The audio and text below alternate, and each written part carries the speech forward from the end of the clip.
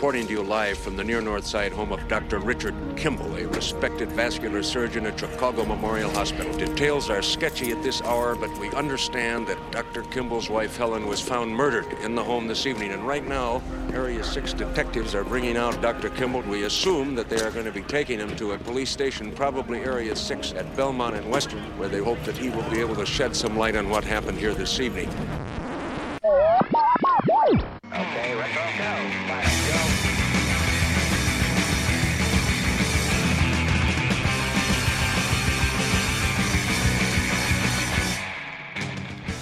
Hello and welcome. Welcome and hello. This is Wait You Haven't Seen. And it's a show about where we talk about movies, but specifically we talk about a movie at least one of us has never seen before. I'm your host, Travis, a.k.a. TV's Travis, and this is episode number 219. Our movie this week, 1993's The Fugitive, starring Harrison Ford, and joining me, because he hadn't seen it before, it's MC Williams. Mickey, how you doing? I'm doing all right. How about yourself? Not too bad. All right, so you had not seen The Fugitive before. Give me kind of your history with this at all, if you have any.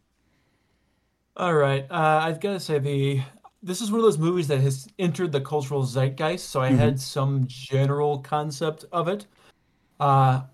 I'd say most of my knowledge of it probably came from an episode of Community and an episode of Scrubs. Okay. I can see that.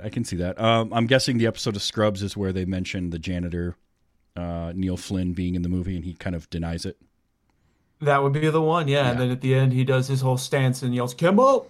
Yep. I love that. What's the Community episode with it? I forget. I've only seen bits and pieces of Community. There's an episode in one of the later seasons where Abed, who's really into film, realizes he can hire celebrity impersonators and recreate scenes from classic cinema. Oh.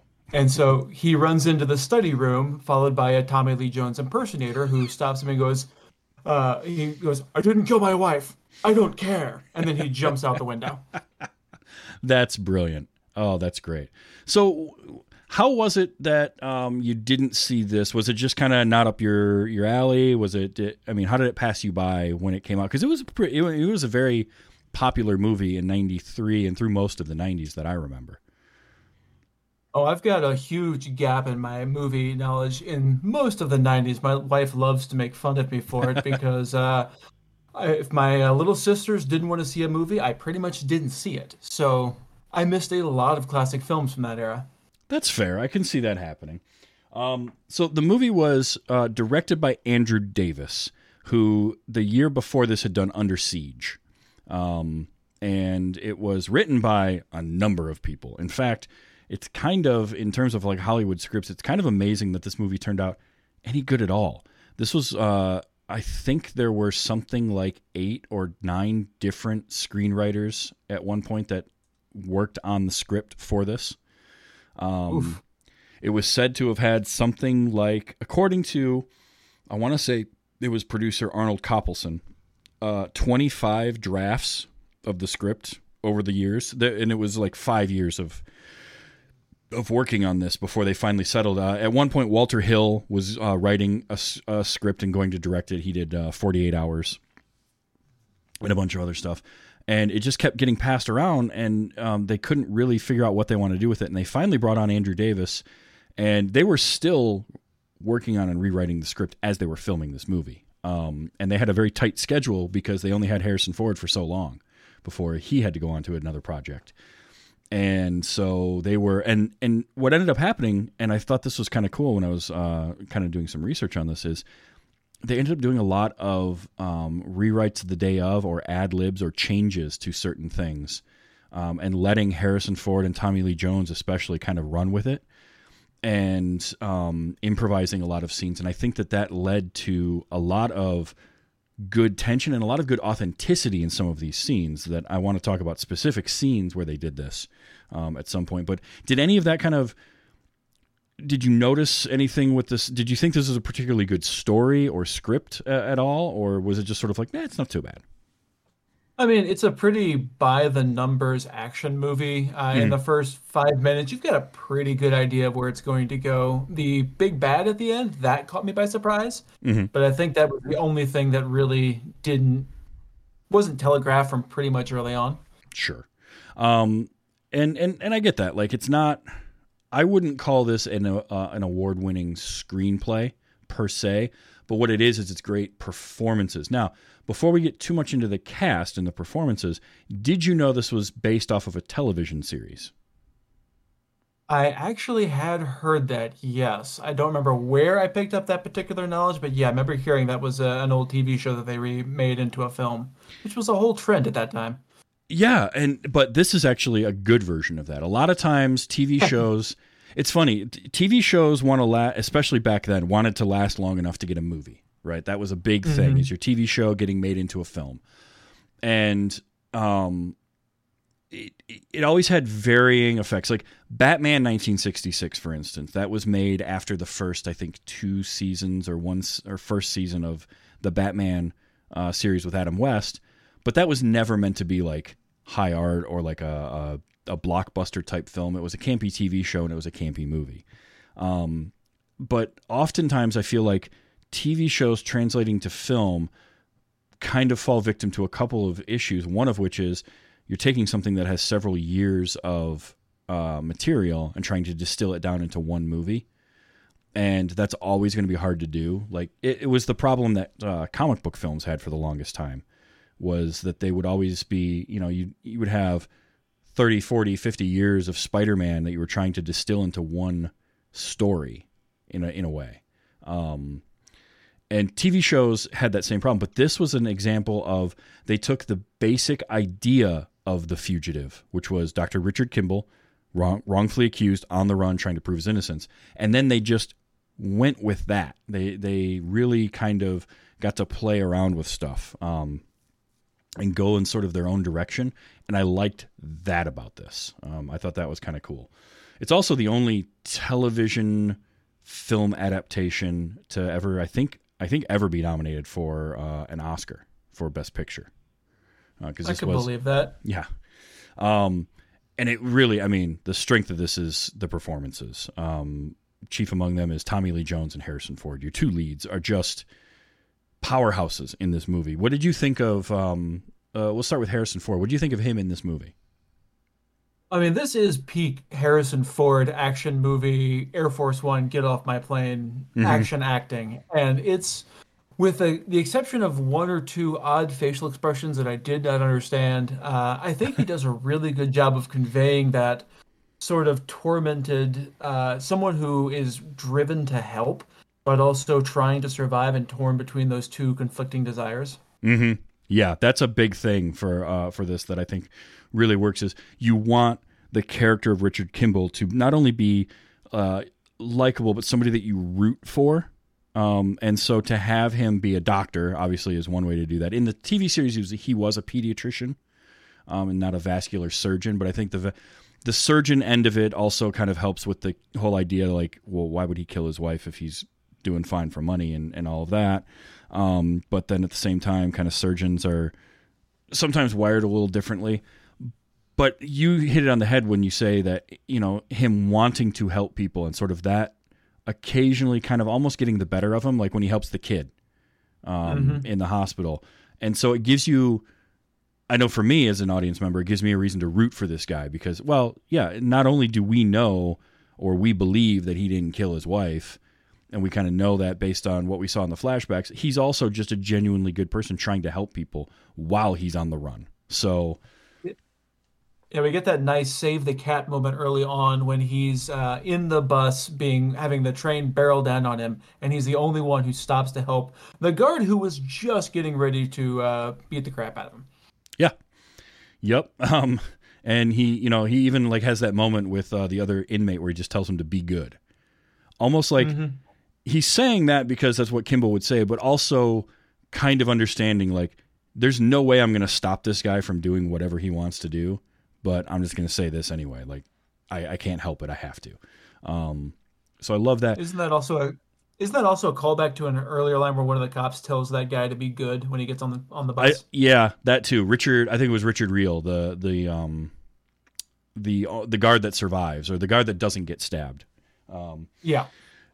And that was great. Now, I'm curious where the odd facial expressions were that you saw. The one that stuck out to me, there's a scene, I think it's after he gets away the second time, he's running through the woods and he stops and kind of looks at the camera and does this weird, I think it's meant to be tormented, but it just, I don't know, something about it I couldn't quite figure out what it was trying to convey. I'm wondering if that's the shot where, so famously he in one of those shots running through the woods, he tore some ligaments in his knee. And I'm wondering if that might be the shot where that happened, and like it was just a look of pain, because he supposedly he tore the ligaments in his knee, and then he didn't want to get surgery done on it during filming. The story being that because he wanted his character to then have a limp, and so if you notice throughout the rest of the movie, he's limping. There's a few scenes where it's very distinct that he's got this kind of hitch going on. So I'm wondering, because I think I remember the shot you're talking about, and so that's what makes me wonder if that was it. Like, I mean, if it's a torn ligament, that would make a lot of sense. That explains a lot of what's going on there. He's just kind of like, guys, I hurt myself here, but I'm going to stay in character until the shot's done. So we can see that. Now personally, oh, go ahead. No, as I say, okay, I believe that, except. Now, personally, my favorite, I think, part with him, because what we notice with him is throughout the movie, he's very on top of things. He keeps a very level head, except in the immediate aftermath of his wife's death, and he's being interrogated, where he's just lost, and he doesn't even know how to respond. And what was amazing about that was that whole scene was... he had no idea what questions they were going to ask him. They had him ad-lib that scene. So he's sitting in there with the two detectives, and he doesn't know what questions they're going to ask him. That's not scripted for him. And so his reactions are pretty genuine to those, which I thought kind of added to that scene and sort of the shell-shock nature of what he would be going through in that moment. Yeah, I think that works really well because he's basically sitting there with like, okay, this is your character. Your wife is dead. You didn't kill her, but you just watched her die in your arms. Go. Yeah. Whew. And it's impressive, and it's a great scene. And then from then on, he slowly kind of gets back to being kind of under control, but he never becomes sort of the cliched action movie kind of. He has like one quip. But by that point, he sort of earned saying that to Sykes on the train. We can maybe talk about that one later. But like, he earns what he gets by the end of it with sort of the attitude that he has. But he doesn't start off with that, which I kind of liked. I also liked that he had the beard at the beginning of the movie, and that apparently was something the producers in the studio weren't sure about. Because as he said in an interview, they paid to have my face on screen, and they didn't want it covered up.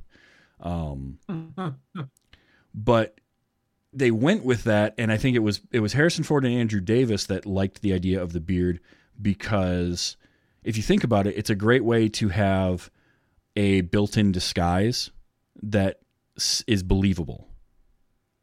Because I thought the whole progression worked really, really well. Him being kind of web-worn, Sergeant Greg, and then he loses the beard, and then he darkens the hair, and by the end, he's the Harrison Ford we all know and love. Yeah. Yep. And the thing is, like, some people will say, oh, that doesn't work. You recognize him anyway. No, honestly, you take a beard off of somebody, you change their hair just a little bit, and it doesn't have to, like, obviously it's not going to pass scrutiny if somebody's staring at you, but just walking down the street, you can get by with a lot of that. It's pretty impressive how easily you can kind of get by with something as simple as that. I'm faceblind, so I struggle with that. There's a whole series of stories of people like entering celebrity impersonator contests of themselves and coming in like third or fourth place. Yeah, basically. There was, there's the whole conspiracy theory behind Paul McCartney apparently had a lookalike replace him back in the 60s, and that's why he started growing the beard, was to hide the fact that his face wasn't exactly the same. Like little things like that happen. Got somebody in our chat, Catcher Kitty, who's like, if Travis shaved his beard, I'd wonder what pod person took over, because my beard, it changes the shape of your face.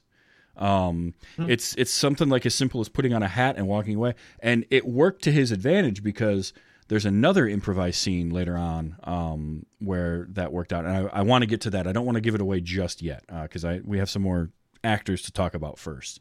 But there's another very improvised and famous scene in this movie that I love the fact that how they did it, and I definitely want to get your thoughts on that. But yeah, Harrison Ford and he's Harrison Ford. He's a leading man. You root for him anyway, and he just commands. He's a commanding presence on the screen without having to. He's a very subdued commanding presence, if that makes sense. Yeah, he's got that easygoing charisma that just makes you want to root for him, particularly when he's already a good guy and a nice guy. You want the best for him. Yeah, yep. And then the flip side of that is Tommy Lee Jones as U.S. Marshal Sam Gerard. He is very loud, very bombastic, earned his Oscar for this. He won the Academy Award for Best Supporting Actor, and he's phenomenal in this movie as this driven U.S. Marshal that has one job, and his job is to catch the fugitive and bring him in. He doesn't care about anything else. That's all he's going to do is catch the fugitive and bring him in. And I thought he was great. What did you think of Tommy Lee Jones in this? Oh, I thought he was absolutely fantastic. He did such a amazing job of giving you this marshal who will do anything and risk anyone to get his man, and just has this gut instinct of something is not right yet. We haven't got our guy yet. Yep. Oh, he's so good. Now, here's a cool thing too. If you like that character, I have another movie for you to watch because there's actually a sequel to this. Really? There was a sequel made to The Fugitive called U.S. Marshals that just follows Sam Gerard and his team of marshals. Everybody's back in a sequel where this time the fugitive they're trying to catch is played by Wesley Snipes. It came out in 1998. What's weird? I've seen that one. You have, really? That's yeah. And I mean, if you didn't know, because there's nothing saying they don't reference this movie, they don't, it's not The Fugitive 2, U.S. Marshals or anything like that. It's just called U.S. Marshals. It's actually, I like that they did that because it's a completely standalone movie anyway. But yeah, that's one that a lot of people either haven't seen or just had no idea that it was a sequel. So there you go. He reprised his Oscar-winning role in a movie 5 years later, which I adore that movie. I think it's a lot of fun. Oh, it's a great movie. I think I picked that one up at Blockbuster back when Blockbuster was still a thing. Yep. Having zero knowledge of it, except I like Tommy Lee Jones, I like Wesley Snipes. Let's go. Yeah, exactly. But yeah, Tommy Lee Jones he ad-libbed a lot of his lines. He rewrote a lot of stuff on set in the moment. Most famously is the "I don't care" moment, where they're in there, and I think the scripted line was like, "That's none of my concern" or something like that. And he was like, "I think this sounds better," and they went with it, and it's perfect. It perfectly sums up the character of Sam Gerard in that moment. He doesn't care at all about any of the circumstances behind it. He's just there to bring the guy in. That's his job. He doesn't care whether you're guilty or innocent. All he cares about is that he's sent to hunt you and he'll get you. Someone else will figure out whether you're innocent or not. So I just love that. I also love, like, when we meet him for the first time and he comes walking up with his whole crew and they're at the aftermath of the bus thing, which we're definitely talking about that here. And the one sheriff comes up to talk to him. He just, pulls down the Velcro and shows off his badge. He's like, "Who's in charge?" And they send him over. I love that moment where he first walks up to the sheriff who is talking to Richard Reel's character, the other corrections officer, who's telling, just spinning a story. And of course we know what happened. But he goes to talk to the sheriff, and the sheriff's like, "I'll be with you in a minute." And they just cut to Sam Gerard, and the look on his face would just turn you to stone, where he's just got this look of like, oh, we're going to play it that way? Fine, I'll sit here and wait for a second, and you're not going to like what I have to say next. I just loved that as because Tommy Lee Jones just has one of those faces. You don't want to upset him. You don't want to disappoint Tommy Lee Jones because you're going to get looked at like that, and then you're just going to feel like you're about 1.5 feet tall. Oh yeah, his expression gave away perfectly. I already know that everything you're saying is a total load of nonsense. And I'm going to let you keep digging. Since you were being a jerk, I'm going to let you keep digging so that it hurts that much more when I reveal just how wrong you are. Yes. Absolutely loved that. So Tommy Lee Jones ends up just, he's chasing him all the way through. But what's really cool about this, and this is something that I think is done in better thriller action movies and kind of stories involving police detectives. They do actual detective work. We see them going over evidence, discussing it in a room, instead of just like either they don't just have the epiphany or they don't just do the action stuff. They do the real detective work of finding this guy. And I love that. That they did the same thing in U.S. Marshals. And this movie does it to a T. I think it's really well, because that's what I want to see out of cops in movies. It makes the cops into, they're not superhuman. They're normal people. They're just doing their job, and they're doing it very well. So The moment that really drove that home for me, I think, was when they're sitting in the office and they're getting the call from Kimball. And they initially like, oh, it's another Kimball? It's another Kimball. Just driving home that idea that they're getting all these crank calls now that it's gone media. But as soon as he gives that one detail, they're on it. They understand what's going on. It's a really nice bit of police moment. Yep, there's that one. There's also, they do the pronoun game where they're like, he shacked up with somebody. And you're thinking it's right after we see Kimball get in the car with the woman. And so the movie's making you think, oh, it's Kimball. And then immediately, and then once we get to the house, you realize that it's not. And it's like, oh, that's right. They've got other fugitives they've got to find too. They're not just going after this one guy. And oh yeah, that scene actually made me really angry initially because they're like, oh, we got this call, he's shacked up. I'm like, how in the hell did they figure that out that quick? Exactly. And then when you're like, oh, it was a head fake, you're like, oh, okay, no, I'm on board now. I'm super on board. Yeah. Yep. And it makes you think of, now that you know that U.S. Marshals is a sequel, it's very reminiscent of that opening scene in U.S. Marshals, except that we don't have Tommy Lee Jones in a chicken costume here, unfortunately. Unfortunately. But it's great because it also gives you, it doesn't take away from the pursuit of Kimball, while also giving us more insight into who Gerard is, because he has that moment where he shoots the perp that's got Noah.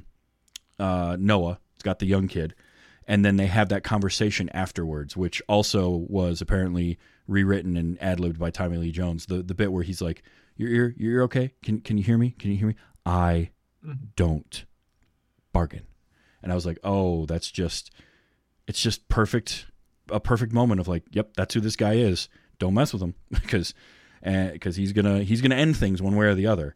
But it also shows you how much he cares about his team. He's like that tough. I mean, he does care about his team, but not quite as much as he cares about getting this guy. Nope. It's like getting the fugitive is number one. My team is number 2 or 1A. But don't mess with the team. But Sam's going to get his guy anyway. So, yep. And then we had a few other actors that popped up in this that you probably recognize from things. Joe Pantoliano as Cosmo Renfro, who he's always a win to have in a movie. And I just adore him. And Cosmo is a character that just makes you laugh. Like, he's got those great moments when he's reciting what happened to the one doctor. And he's like, his body was smashed into the guardrail separating the highway from Lake Michigan. Yuck. Like, I love him. Julianne Moore is in this for about 5 minutes, and she gets like one of the top billings. Apparently, earlier drafts of the script had her character much more involved, and there was some romantic interest between her and Kimball. And they shot some of it, but they ended up cutting a lot of that. And I'm glad that they did. Because having any kind of a romantic angle in this, I think, hurts it quite a bit. Yeah, given that his whole drive is trying to prove that he didn't kill his wife, I think a romantic interlude would have just undercut the emotion. Yeah, and apparently it was her character and also Jane Lynch. Her character was going to have some sort of a romantic connection, and they cut that completely. That was like in an earlier draft of the script. And I read that, and I was just like, no, that would have been horrible. But it was really cool to see Jane Lynch in this. I thought that was awesome. Oh, yeah. That was one of kind of those... I wrote down a couple of names of like actors that showed up that now Neil Flynn you knew already, and but that's always a fun one. Jane Lynch, Julianne Moore. I actually recognized somebody this time watching it, and I have this weird ability that I will. You say you're face blind. I will see the face of an actor sometimes and be like, wait a minute, and it'll be on screen for seconds. I'll be like, hold on, I know who that was, and it was one of the reporters when they're in Sam Gerard's office. And there's a bunch of reporters talking. One of them is played by an actor named David Pasquesi, I think is how you pronounce it. He was just recently in She-Hulk, the series, as Mr. Immortal. Okay. He was also in, I remember seeing him in like a movie a few years ago, Angels and Demons, and he was in The Mandalorian, Book of Boba Fett. But he's got a face, he reminds me of somebody I grew up knowing. And so when I see him in something, I'm like, wait a minute. And I no clue that he was in this. I'm like, hold on just a second. I had to go and look, and I'm like, sure enough, it was him. I go, wow, that's a random one. And then Richard Reel as the corrections officer, who just, his character, he's like, he wants to be the tough guy, but he just isn't. He's no good at being a tough guy corrections officer, and tries to run away. And I love that. Well, maybe he survived. I'm not sure.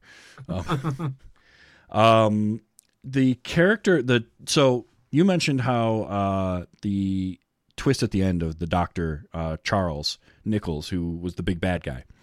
You didn't see that one coming. You know who was originally intended to play that character is Richard Jordan. And he was in The Hunt for Red October. He was the politician. Okay.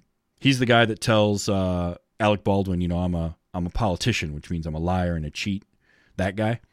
Yeah. He would have been so good in this role. I really feel like, because he's got that, he's perfect as like the politician or the smarmy doctor, where like he's very charismatic, but at the same time you kind of don't like him because he's like charismatic but slippery and slimy. He can pull that off really well. Unfortunately, he was diagnosed with a terminal illness, and he'd only shot a few scenes before that happened, and he had to back out, and he passed away. I want to say it was 3 weeks after the film debuted. But he would have been so good in that role. However, I did like Jeroen Krab, or I'm going to pronounce it that way. I'm sure it's wrong. Dutch actor. But the guy they had that played Nichols had that same kind of feel to him. You sort of... Yeah, I love the Nichols we got, but you're right. The other guy would have been amazing. I want to see the version of this movie with Richard Jordan in it, because I love him. And he was taken from us way too young. But he would have been really, really good. It's just a fun. It's a fun cast of people, and carried by Harrison Ford and Tommy Lee Jones. I mean, they just do all the heavy lifting. But even Ron Dean is Detective Kelly. He shows up in a lot of Andrew Davis movies. I think he was in Chain Reaction as well, and a couple of the smaller ones. And the other detectives, so the two detectives that are interviewing him in the beginning of it, one is Ron Dean, and the other is Joseph Casala, who was an actual Chicago police detective. Oh, really? Which is partly why he's not the greatest actor. But he's an actual Chicago PD. He's in U.S. Marshals. He's in a bunch of Andrew Davis movies, because Andrew Davis set a lot of his films in Chicago. He's from there. And that was another thing I really liked about this, was setting it in Chicago. I feel like just had like a cool feel to it. I'm from the Midwest, so I really like Chicago as a city anyway. But it's got that look with the river going through the middle of it, and just sort of, I don't know, there's something about things set there that I kind of like. And yeah, so it gives you that nice cool. bleak feel. Mm-hmm. And setting at the time of year that they did, which was right around St. Patrick's Day. Now, this was a cool scene. So the St. Patrick's Day parade scene was really, really neat. And one of the cool things about it was they filmed during the actual St. Patrick's Day parade. Oh, really? That's cool. They got permission to film during it, and they didn't script any of it. They kind of, on short notice, decided they would use that as a set piece. And so they didn't script anything. They just had Harrison Ford and Tommy Lee Jones and a couple of actors, and then some Steadicam operators just go out into the parade and do whatever they were going to do. And the Steadicam guys just trying to keep up. And so that's another one of those scenes, kind of like the interrogation scene, that feels really authentically real because it's not staged. It's not a bunch of extras having to be in certain positions and hitting marks. It has that realistic feel of like this guy just slipped into a parade. And then you realize kind of how easy it would be to lose somebody in a big sea of people like that. Oh, absolutely. I mean, slip on a hat, slip off a jacket, you're a totally different person. Yeah. Yeah, you're looking for somebody with dark hair and a brown jacket. Suddenly, he's got a blue hood and a green hat on, and he's amongst a bunch of other moving bodies. It's very easy to slip away. So I loved that. I liked that idea of, a getaway during a parade like that, and Kimball is smart enough that he could do that and sort of use that to his advantage. But then to be able to film during the actual St. Patrick's Day parade in Chicago, I thought was awesome. And so that was a really verisimilitude to the whole scene that plays. I didn't realize that was a real parade, but it felt real in a way that was really nice. Mm-hmm. Yeah, and oftentimes, you'll have a fake parade going, or you'll set something up. But to have it just be during the real parade, and like they shot some of the stuff leading up to and coming out of, I think they shot the morning of, and then they shot during the actual parade. Apparently it was like 20 degrees that morning or something, so everyone was just freezing because it's Chicago in March. Of course it's going to be cold. But I love that. And they did a lot of aerial overhead shots too, a lot of like helicopter shots that I think today you would probably do with a drone, but the same idea to give it that sort of, give you that needle in a haystack feel. Of like, oh, we're following this guy, but then how quickly you could just lose him. I dug that a lot. There was a few shots they did that in that I thought was kind of neat. Yeah, they did a really good job of, they kept the tension up because he kept slipping away, but in ways that you always felt, yeah, I buy this. I buy that he could slip away. He's smart enough to do this, and you're watching it unfold, and you're like, yeah, I lost him 3 times in this scene already. Yep. Yeah, and that's the thing. They made him, he's smart, and obviously you have to be intelligent to be a physician and to be a surgeon. There's a certain level of intelligence involved in just getting to that point anyway. But he's also, he's got a little bit of street smarts to him, and he's wise enough to know how to use that intelligence, but they never made it feel unrealistic. They never made it feel like he was too smart, like he was Hollywood smart. You know what I mean? Mm-hmm. Yeah, they kept his abilities very grounded, both his fighting ability which was realistic for a doctor, and yeah, his ability to be cunning and wily and sneaky. Yep, and I appreciated that quite a bit. That was one of the things Andrew Miller, he did a lot of Andrew Miller. No, that's not right. Andrew Davis. Andrew Davis was very adamant on having this movie feel real, and trying to ground it in as much realism as possible, both in sort of the story that's going on, which does get fantastical, and sure, it goes a little crazy, but nothing, I don't think, like, completely mind-breaking, but also in the way they shot it and what they did and how they achieved a lot of the look of it, which comes down to things like shooting during an actual parade, or the scene at the dam, when Harrison Ford goes and he looks over the edge and he's looking down. That was real. They had that pipe set built on the back of a truck at the top of the dam, and they would back it up and have it be over top of the dam, and then they just had like a wire on Harrison Ford's leg into his shoe, and I think with Tommy Lee Jones as well, so he could actually stand right at the edge there and look over, and then when they were done shooting, they could just back the truck up.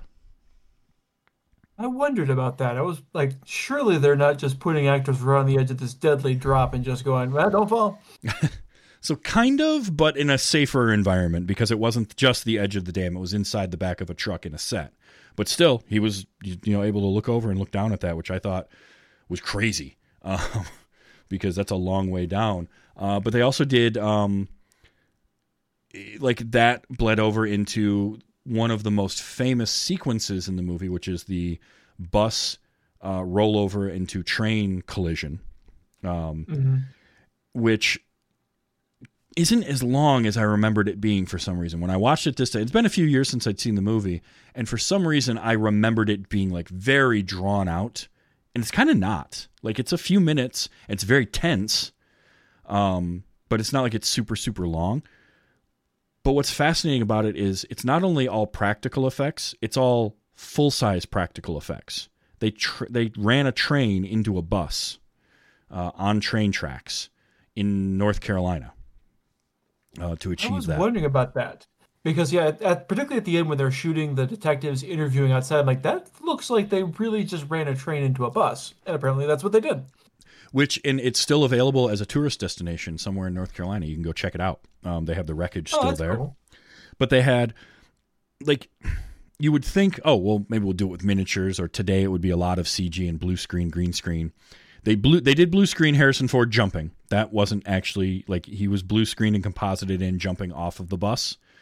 But the train itself was a full-size locomotive hitting a full-size bus, which apparently was cheaper than building miniatures for some reason. I'm not sure how, but sure, we'll go with that. That is shocking to me. It really is. And they consulted a bunch of people and made sure that everything was going to look right. And they had one take. That was it. They were only going to get one chance to do it. So they set all their cameras up, and they did it. And the train was supposed to hit the bus at 35 miles an hour. The train hit the bus at 42 miles an hour.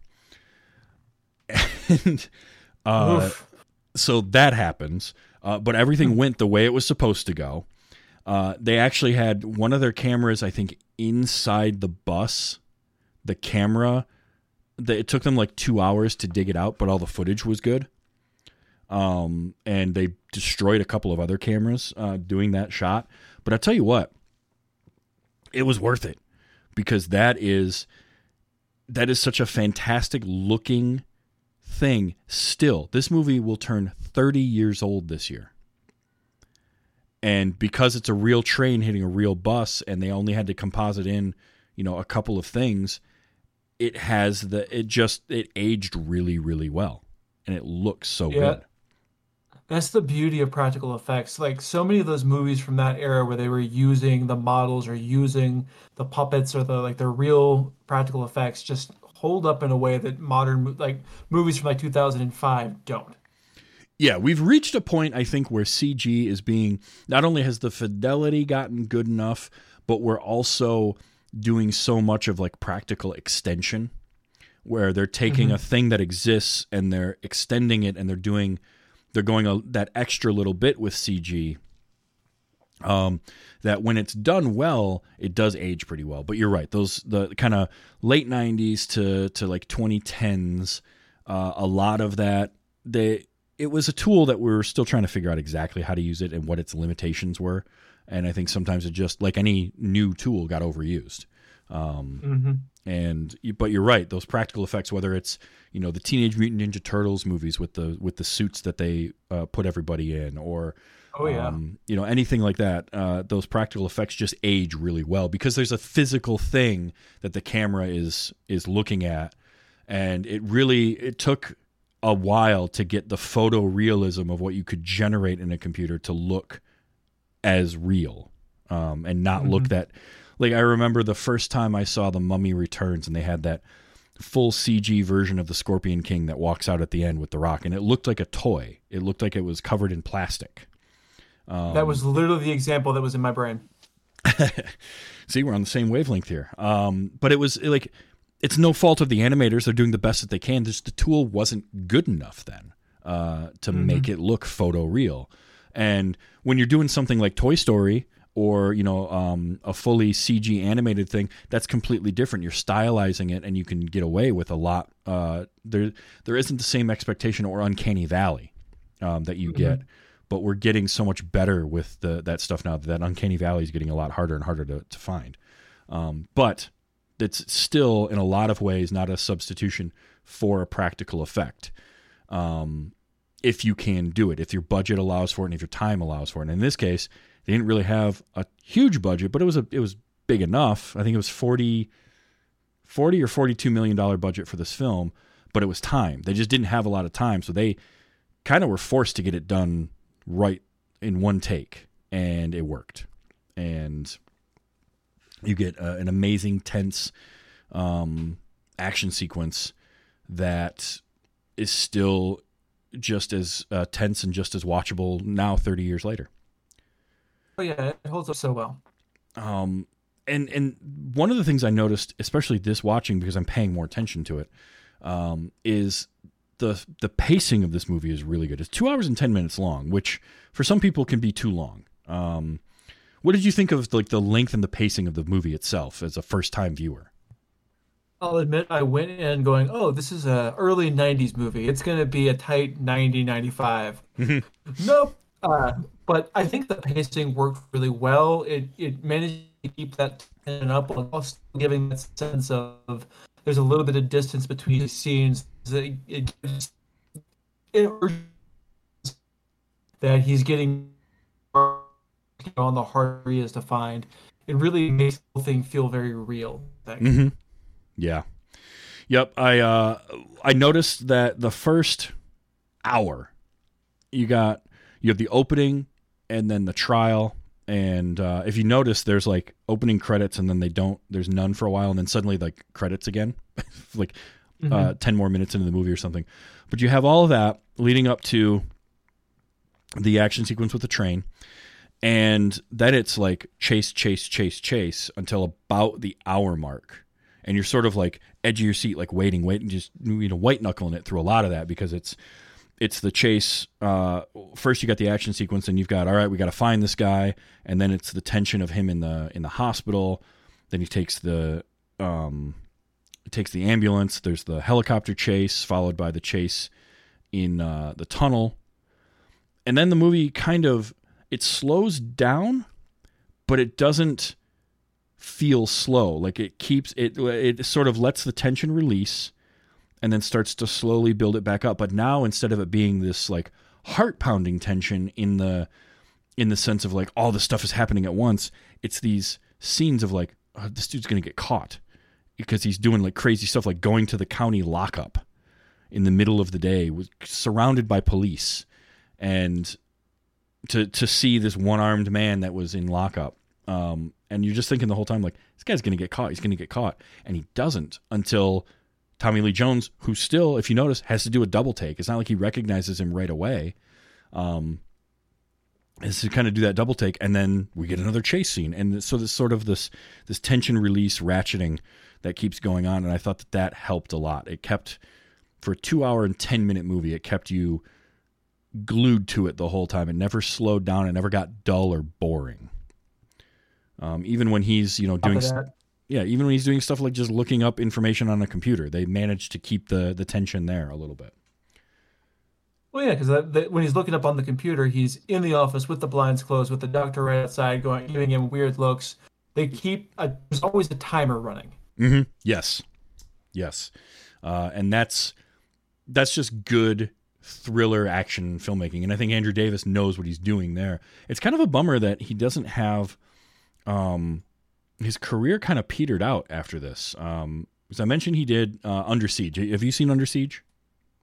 I have not.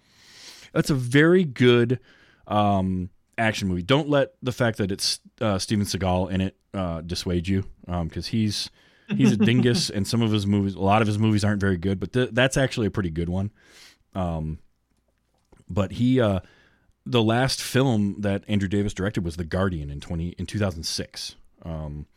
He did Collateral Damage with Schwarzenegger. Holes was one that he did. A Perfect Murder with Michael Douglas. Chain Reaction, I think, is an underrated one. That was a movie he made right after this, a couple years later, with Keanu Reeves and Morgan Freeman. I like that. It's an underrated. It's very similar to this in like style. That sort of thing. He was good at doing that. But he didn't have a very long directing career, which is kind of unfortunate, because I think he's got some ability, but for whatever reason, he just sort of moved on, did other things. But this was definitely, this is his crowning achievement. Like, this is very, very good. And sort of earned a lot of the praise that it gets, which I do enjoy. Did you have a favorite kind of scene or moment in the movie? I mean, the whole scene in the tunnel going off the edge of the dam is such a cool scene. It's so iconic for a reason. Hmm. The jump off the end is not super believable. That's definitely probably the most heightened of the heightened reality of the film. Yes. But I really love the follow up though, where everyone's like, "Oh, he's dead." There's a 1 in a million chance that he survived. He's like, "Well, then it should be really easy to catch him, shouldn't it?" Yep. I love that. And you're right. That is the moment you have to really suspend disbelief. Is it possible to survive a fall like that? Possible. Not very likely. But it does make for a great set piece. They use something like 6 dummies, I think, for that fall. And it's Sam being Sam Gerard and just like, nope, he's not dead till we have a body in hand or we catch him. So start dragging the river, start getting everybody in here. Like I adored that. That's a good scene. And it's what's cool about it is, again, that's the culmination of like 3 or 4 different chases leading up to it. I really liked where he's driving the ambulance and they're following him in the helicopter. Because that whole scene, all we have is the visuals of the ambulance moving through traffic, and the helicopter and Tommy Lee Jones. We're getting no other dialogue. He's talking to people the whole time, but we're only getting his side of it. And I think that also sort of added to the tense nature of that scene, to not keep cutting away to other actors. He's talking to Cosmo, he's talking to Biggs, but you never see them. You just hear him barking out orders or responding to whatever's going on. And I kind of like that quite a Yeah, bit. it really gives you the feel that you're sitting in the co-pilot's chair, listening to this whole conversation, taking part in the chase. You're trying to keep eyes on him as well. You Hmm. can't hear what anyone, you don't have a headset, you can't hear what's going on, so it makes it feel like you're along for the ride. Yeah. And apparently you really were along for the ride because the cameraman couldn't fit inside the helicopter. So they had him strapped to the side of it. Which, That tracks. again, like, man, to be in Hollywood sometimes, you just got to think like that guy did not get up that morning thinking, well, I'm going to get strapped to the side of a helicopter and flown around for a little while. But there he was. Yeah, I love that. And then like it goes into the tunnel and you think, oh, they've caught him. There's no way he's getting out of this, but he found a way out, and they keep going. And it's such a great build up to that just iconic moment of I don't care. And I did capture some audio I want to play, and that's one of them. There's a lot of quotable Tommy Lee Jones moments in this. I think for me, a favorite moment, it's tough to not say the tunnel thing, but there is something to that opening interrogation montage moment, because you're cutting between real live reactions from Harrison Ford, who doesn't know what questions are coming, and so he's remaining in character. He gets a little bit of Harrison Fordy when he starts pointing at people, which is a thing he loves to do. But he's still like, he's not in command of that scene like he wants to be, but he's trying to capture the command of it. And we're getting intercuts to the flashbacks of him remembering the night leading up to everything that happened. And so seeing the change in his character from like early on when he's being a little bit playful, but he's that suave Harrison Ford type character, to now he's like a little frazzled and he's shell shocked and he doesn't quite know what's going on. There's something about his performance in there I just really, really, really liked. So there's so many good moments in this. Yeah, that opening scene really does give you a good sense of a surgeon who is past his limit but is used to operating in that high pressure situation, is trying to control the OR and knows he's not in control, but it's like he's losing the patient. He knows he's losing the patient, but he's trying so hard to get it back, and he knows he's not doing it.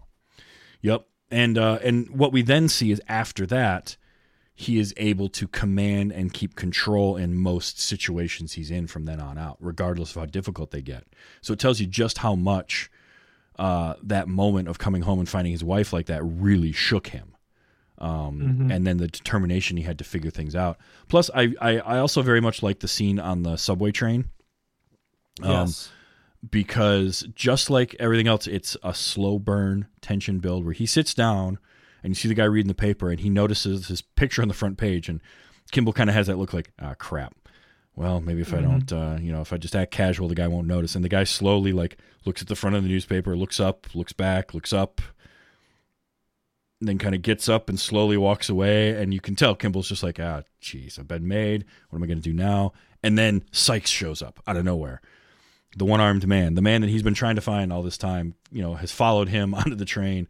And we get one of my favorite things in movies for the history of movies is Harrison Ford punching someone.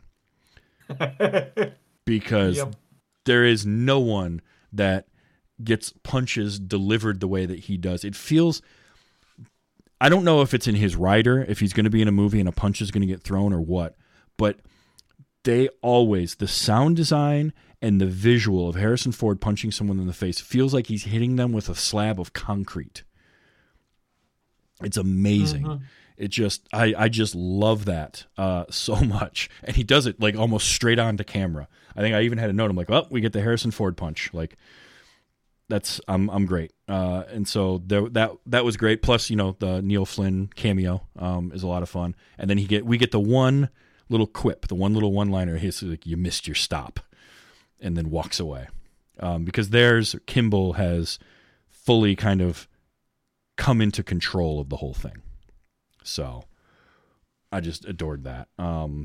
Followed by, and what's funny is he punches him in the face like that, but it's not like he's a great fighter or anything. I mean, Harrison Ford was 50 when he made this movie. So it's not like he was a young guy.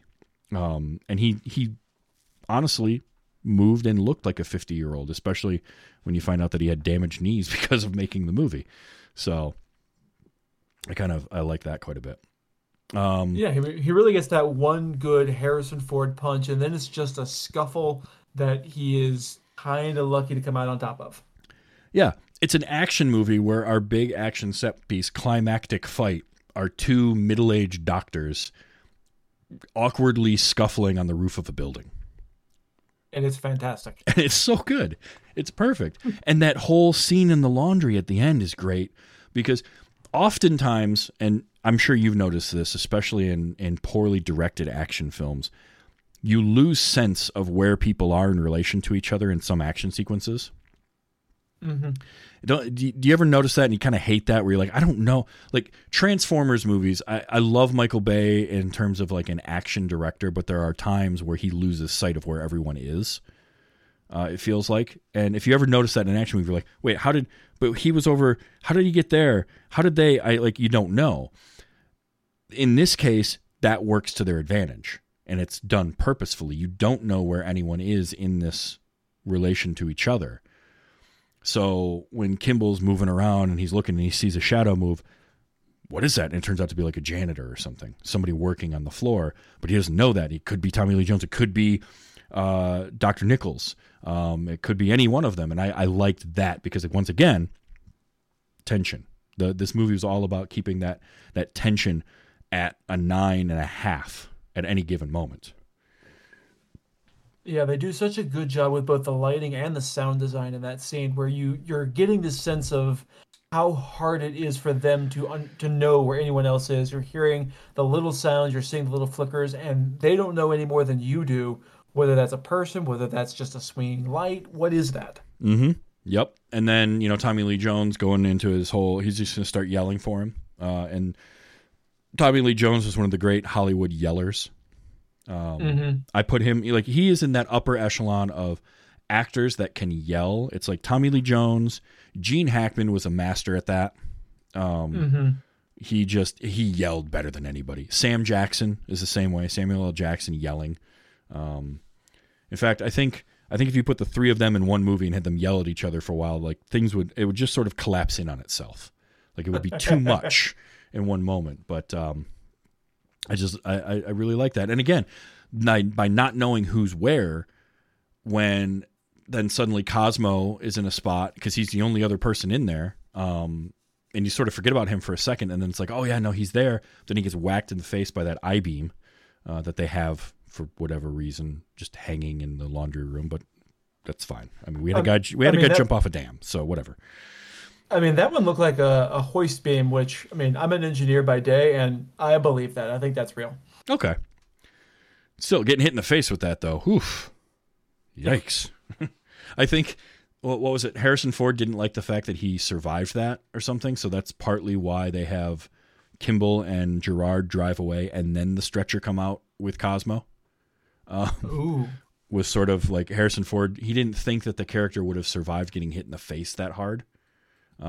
Which, I mean, I could see him surviving that. He's gonna be, taking all his meals through a straw for a while, but he could survive. I remember noting that the beam moved kind of slow there, where it felt like, yeah, it's going to take him out, but it's not going to just take his head off. No, and when you think about it, it's a it's a tennis playing doctor that pushed that beam. So it's not as though it's being moved by Dwayne Johnson or something where he's going to put some real force behind it. He's using all the force he has in his forehand to push this heavy beam. So I'm fine with that. It didn't really bother me all that much. Same. But I really, really enjoy this movie. And it sounds like you did too, and I'm glad that you got a chance to see it. I do have some clips, though, that I think are worth playing. Because there's some good, quotable moments in this movie. Oh, yeah, let's do it. So, let's see. So we had, once again, I will state, and it's sort of, Faye in the chat mentioned the Superman idea. The whole idea of, he shaves his beard, and he slicks his hair back, and he puts on some different clothes, and a cop who has his picture and is wandering around with it doesn't recognize him. And they have that exchange, and it goes a little something like this as he's walking past him in the hallway. What does he look like? 6'1", 180, brown hair, brown eyes, beard. See anyone like that around? Every time I look in the mirror, pal. Except for the beard, of course. That moment, and the cop's just like, yeah, oh, sure. By the way, your fly is down. I really liked that. Yeah, it was such a great moment that they did, again, that great job of ratcheting up the tension. And when he's like, oh, hey, buddy, you're like, oh, no, he's caught him. Your fly. Oh, no, he didn't. No, he didn't. Yeah. And it's believable. It's perfectly believable. If all you're looking at is a picture of a guy with a beard and you see somebody clearly without a beard,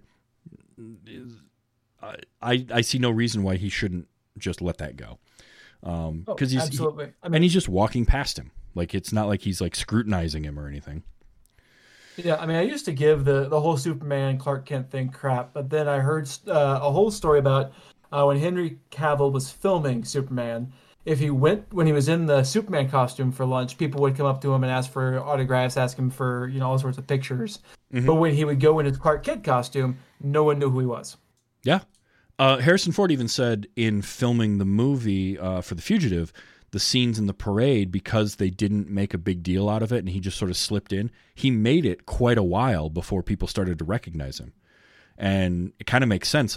If you just see some dude, you sort of look away, but then if there's a camera pointed at him too, then you start to pay more attention, you start to look a little closer, and that's when you might recognize him. But you could easily walk past a celebrity that you've seen 1,000 times, or even somebody that you know, and it only takes a little bit to change kind of the structure of somebody's face.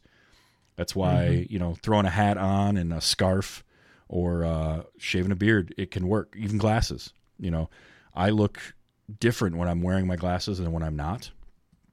And yeah. I'm very certain that if somebody saw me enough times without my glasses and then I'm wearing them and maybe I've trimmed my beard or something, I'm going to look a little bit different. It's going to take them a second. So I totally buy that. Let's see. Oh, here's another Kimball telling. This was Kimball to Copeland after the crash. Hey, Copeland. Be good. I just love that. Be good. And he knowing full well Copeland ain't going to be good. That was an actor. What was his name? Because I've seen him in other movies before. He had, again, a rather small part in a movie that I really like called Stir of Echoes. Do you ever see that? That one does sound familiar. That was Kevin Bacon. Yes. Came out the same year as The Sixth Sense. And within weeks of The Sixth Sense. And so nobody went and saw it in the theater. But that actor that played Copeland was in that. And he has a great moment where he talks about he equates being able to see the spirits for Kevin Bacon as having a flashlight. And he's in a dark tunnel with a flashlight, but the batteries are going out in it, so he's only catching glimpses. And it kind of always stuck with me as sort of like, what a great way to describe something like that. And the way, and also the way that the movie did it. So I remember him from that. Yeah, that is a cool line. Yeah, that's a really cool line. I really love his laugh when Kimball tells him to be good. Like, yeah, he just that actor has a lot of charisma. He's just got a good look to him, and he's he can be very demonstrative, which is why it works so well when he grabs the other deputy and is holding him, who he's the rookie, right? So he makes the rookie mistake of like going into a room without checking it, and so he immediately gets grabbed. But yeah, that was a lot of fun. Let's see. Oh, I just got this because, well, I'll play it and then I'll explain what's kind of silly about it. And the good doctor's skin is under her fingernails. During the interrogation, they're looking at the evidence, right? And they say, his fingerprints are all over the lamp and are all over the gun and the bullets, and the good doctor's skin is under her fingernails. Now, the guy that read the lines had just a smooth voice, and I liked that. That's why I captured the audio. But at the same time, it's like, yeah, he lives there. So, of course, his fingerprints are going to be all over everything. Like, that's not really pinning a murder on him. You're gonna need more than that, I feel like. I mean, yes, but they do also intercut with that shot of the one-armed man with the glove on, so it's only his prints on the gun. So the gun wasn't wiped down, and his prints are on it. Yeah, that's a good point. That is a good point. Plus, I just like the way that was read. I did get a couple of lines from Sykes himself as that character who, he's the one-armed man, which, again, that was right from the TV series. The TV series had him trying to find the one-armed man. And the character of Sykes in this, well, he doesn't have a huge amount of screen time. He doesn't really show up until kind of Act 3. I liked him a lot. Andreas Katsoulas plays him. And there was something about the way he played him, like, again, kind of believable. He believably tells you the lies of, like, I wasn't even in Chicago. There's 15 people that can vouch for me. Like, I liked his performance for the short period of time that he was in it. But when he's first walking up to his apartment, and of course it's just flooded with police at this point, right? And he's walking up, and I love the one cop says, "Oh, Mr. Sykes, come on in," and he just responds with, Yeah, everybody knows my name here. Big happy family, huh? You can tell that's somebody who's been around police a lot as a character, which is why it's great. You get the backstory that he was a cop and all of that, because it's just, he's like, yeah. And then the next thing I love, because it transitions to a shot inside and you hear him in the background just like, What is this, a trench coat convention? What the hell's going on? I love that. Let's see. Oh, I really loved his follow-up to that where Tommy Lee Jones is like, your place has been robbed. Well, I sure hope you're the police. Yeah. I sure hope you're the police. He's like, well, no. Also, he answers the phone in the way that only people in movies and television do, but I've always wanted to, and I've never done it. And I probably, like, I know in the days now of caller ID, you can get away with this. But back then, when you didn't have that, and a phone rang and you picked it up, and I love the way he answered was, Yeah, talk to me. because nobody did that in real life. Like, I don't know anybody that ever actually did that, but it was always the type of thing you just wanted to do because it was cool. And so, yeah, I definitely got that one. I did like the exchange. It's towards the end of the movie when they figured out something to do with Kimball, and there's that one guy in Gerard's office, kind of the wormier looking guy, glasses, dark hair. He's never out in the field with them, but he's getting up from leaving the meeting, and he does this. I'll notify the press. No press. Right, no press. He's just the yes man. Right, sure, no press, of course. That cracked me up. Well, he doesn't want the Tommy Lee stare. No, I wouldn't either. Ooh, I get the shivers just thinking about that. I got Cosmo. Slammed his body into the barriers that separate the drive from Lake Michigan. Yuck. It's such a good delivery of that. good enough that I had to get just Yuck. And so now I have that for my soundboard, which will be a lot of fun. And I did get a few of just Deputy Sam Gerard because, let's face it, it's Tommy Lee Jones. He's endlessly quotable. This was an ad-libbed line that I really, really liked. Newman? Yes, sir? What are you doing? I'm thinking. Well, think me up a cup of coffee and a chocolate donut with some of those little sprinkles on top, will you? Like, he was rough on Newman at times in this movie. But it was that kind of tough fatherly love thing. Like, it was one of his kids, and he just had to like smack him around, keep him in line. So, affectionate feel from that for his team from the very beginning. He's hard on them, but he does have affection for them. Mm-hmm. Yep. There's an affection and a respect for them because he knows that they'll do anything. When he's talking to Richard Reel's character, the guard. Care to revise your statement, sir? What? Do you want to change your bullshit story, sir? So good. It's so good.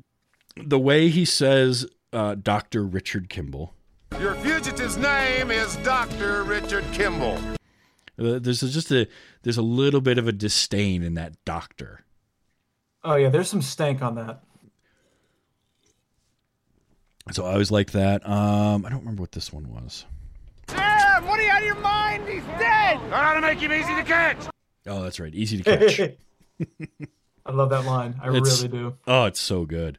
When he in the tunnel, he tells Kimball, Richard, do you want to get shot? So he tells him, Richard, do you want to get shot? And then later on, when he's on the roof, he tells Newman to get the helicopter out of there. And it's a completely different exchange of... Newman, get rid of the helicopter! Why? Because I don't want to get shot! So he doesn't want to get shot, and he's very clear about that.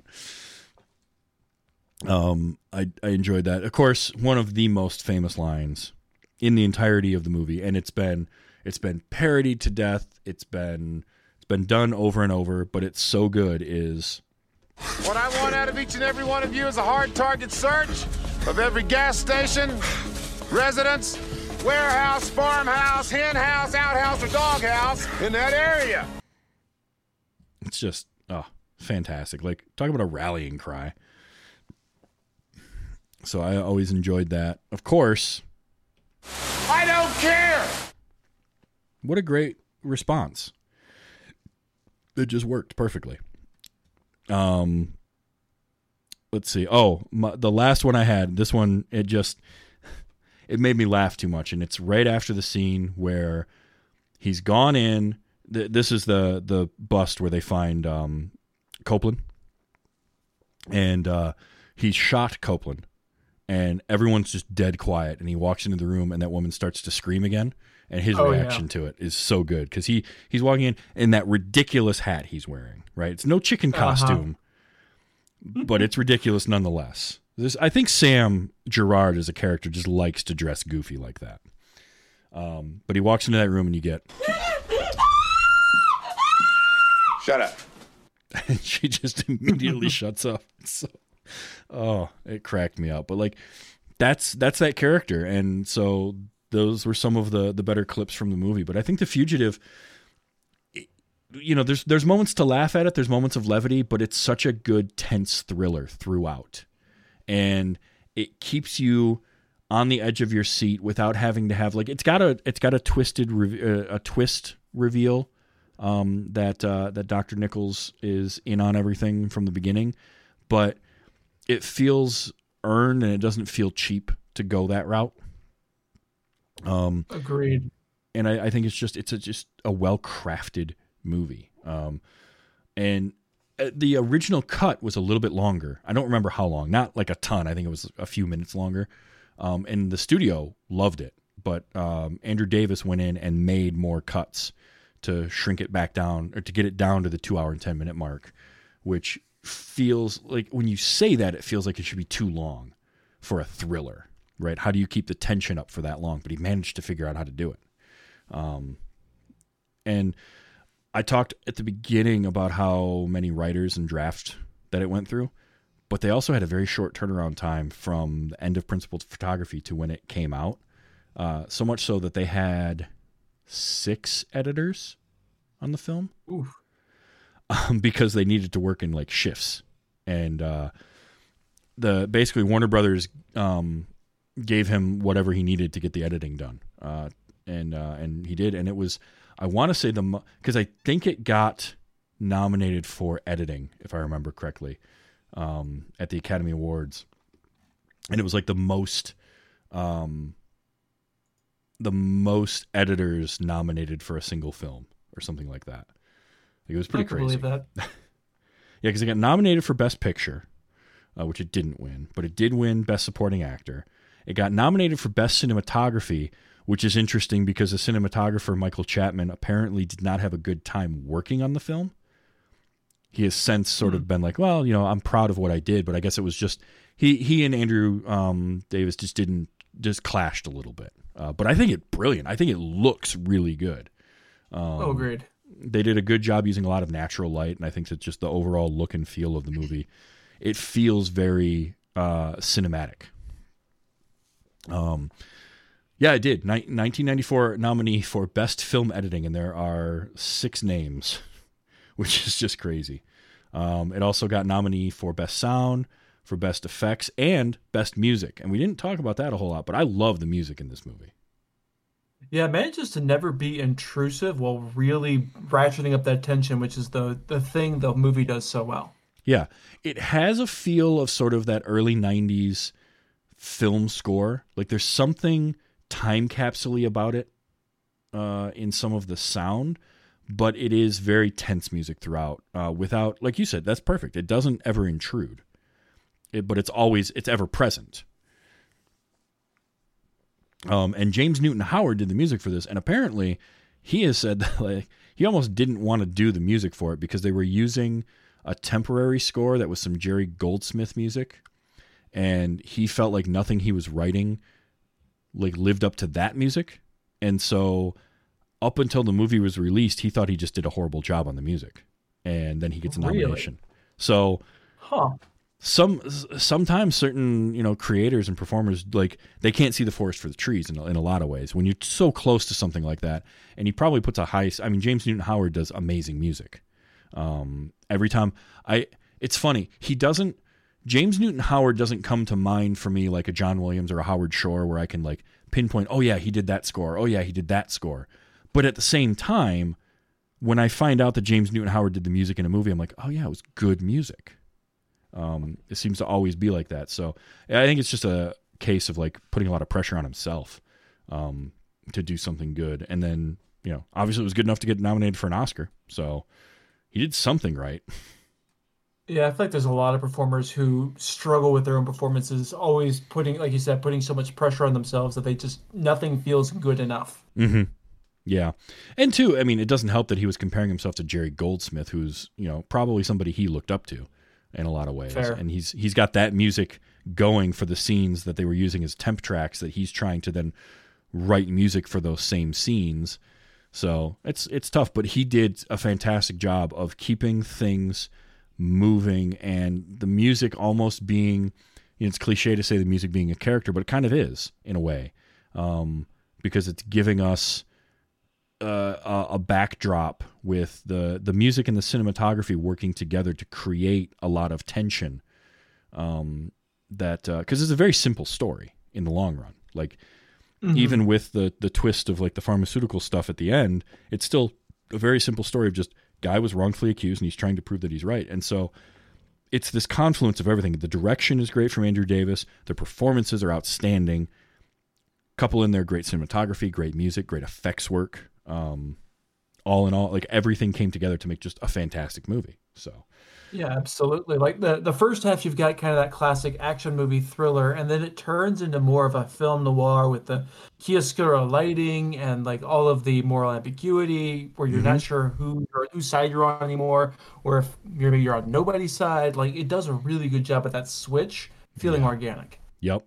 Yeah, and earned, and never feeling cheap at any point. So I definitely like that. I'm glad you got to see the movie finally and kind of mark that one off your list. Just 100 more to go. I know how that feels sometimes, but now you can. The next time you get the inkling to watch U.S. Marshals, you can realize, oh, okay, now I know even more about these characters. Like, it makes more sense why Sam Gerard is who he is in that movie. Yeah. So that definitely would have explained some things having having watched The Fugitive first. And I think, like, it's tough because they wanted that movie to sort of stand on its own. They didn't want to trade on the fact, because it really, the only connection to The Fugitive is the character, these characters as U.S. Marshals. But it's less important that they're part of that movie and more important to the story that they're telling the second time around, that this is what they do. So it's sort of that fine line of, like, you don't want to, because I think if they had made it, there are producers and there are studios that would have made it The Fugitive 2, U.S. Marshals. And something about that doesn't feel like it would have worked as well. Like, yeah, the movie wasn't really seen by a lot of people and it's just sort of forgotten. But at the same time, I feel like it would have gone down as a terrible sequel, right? Because everyone would be comparing it to The Fugitive as opposed to letting it be its own thing. And sometimes I think... Yeah, I think sometimes... Yeah, it's more... Go ahead. It's almost more of an anthology than it is a sequel, kind of the way you've got, like, Season of the Witch with Halloween, which, for all its flaws, I love Season of the Witch. And I do feel like the U.S. Marshals is kind of the same thing, where it's in the same universe, in the same style, but almost a standalone movie. All right, so I think we just became best friends because I am the exact same way about Season of the Witch. In fact, in a lot of ways, it's my second favorite Halloween movie. That's fair. Behind only the first Halloween. Yeah, I'd agree with that. And I think it's just because, again, they just wanted to go in their own direction. If they had just called it Season of the Witch, which even that title doesn't really fit the story they were telling, but at the same time, it probably would have done better. But, it's one of those things where sometimes it's fun to play in that pool of a world that you've created or characters that have been created without it having to be a legacy of the story that was told first. And we see that more in book form, I think, than anything else. Like, books tend to be able to get away with that a lot more, I feel, than movies for the most part have. Yeah, I'd agree with that. You have a lot more of anthologies, particularly where you can get, like, anthologies where you have multiple writers in the same universe telling similar but disconnected stories. Wild Cards is the one that comes to my mind offhand. Yep. So, it's pretty fun, but yeah, I'm super stoked that you got to see this and that you enjoyed it. It's always, I always hope that I show somebody a new movie, especially one that I hold in high regard, and that they're going to, if not like the movie, appreciate the movie. It kind of happened last week with Reservoir Dogs, where Aubrey from the So Wizard podcast, it was her first time seeing it, and she didn't love the movie. It didn't really speak to her on a level like it did for me, but she appreciated the craftsmanship that went into it and the fact that it was a directorial debut. And that's always kind of what I really hope for. But then it's great when somebody also just like, no, yeah, this is a great movie, and I can't believe I slept on it for this long type of thing. It's how I was with The Shawshank Redemption. I hadn't seen that before, and I finally got around to watching it, and I was like, you people undersold this. This was better than you said it was. So yeah, that's one of the few I actually did get around to watching when it first came out. So yeah, it just hit at just the right time where it sort of passed me by, and that happens. That happens with a lot of stuff. So if you were, like you said, if your sisters weren't going to a movie, you weren't seeing it either, then I can see that. But now you can. Now you've seen it. Now you can say that you have, and the references will make even more sense. Yeah, it definitely explains some of the Simpsons references that I only sort of understood. Oh, those are good ones, though, aren't they? They are. Those Simpsons ones are always great. So, yep. So that was The Fugitive. Now, let people know kind of stuff that you're working on, what you do. Where can people find more NC Williams? Yeah, absolutely. The main place is I am the host of the Myths Your Teacher Hated podcast for on 6 years or so. It's just me, tell the stories of mythology, folklore, and legends from around the world with all of the sex and violence left in.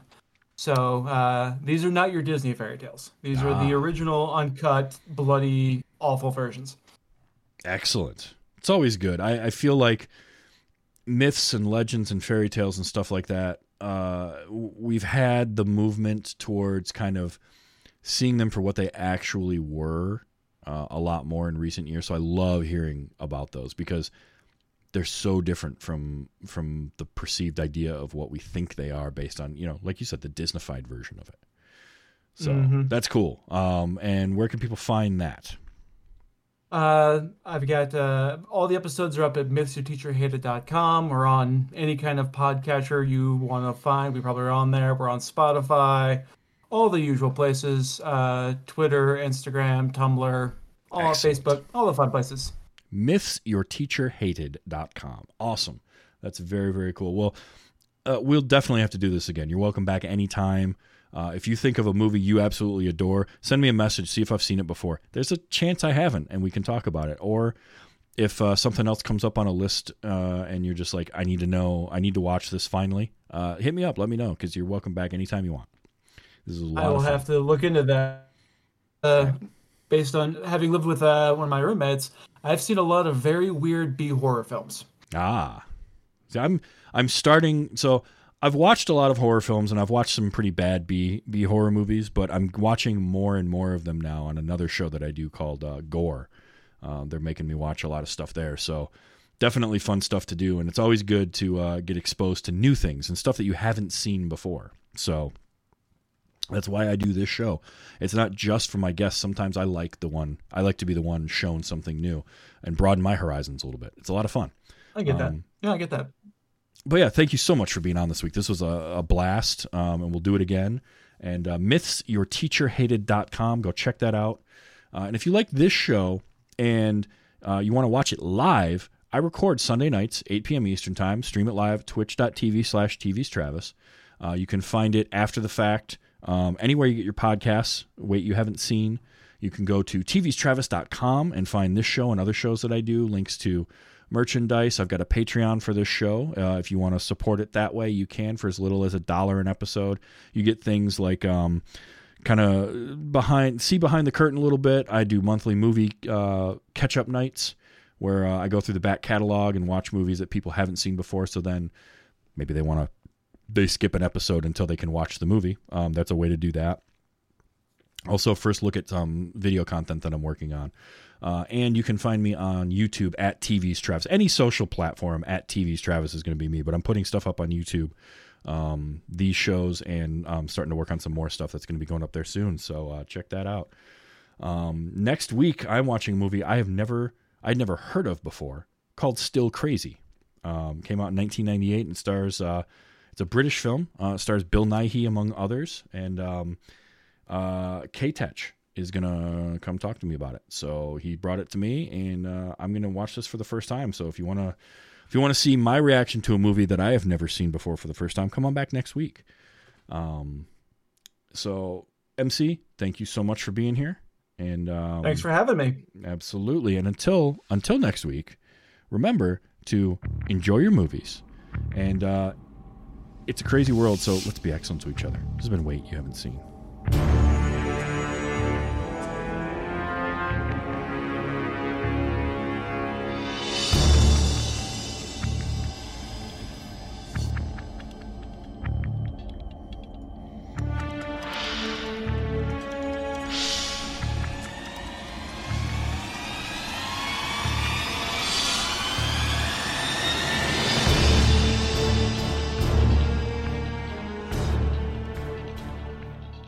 Don't let him give you any shit about your ponytail either. I won't. Diamond Club hopes you have enjoyed this program.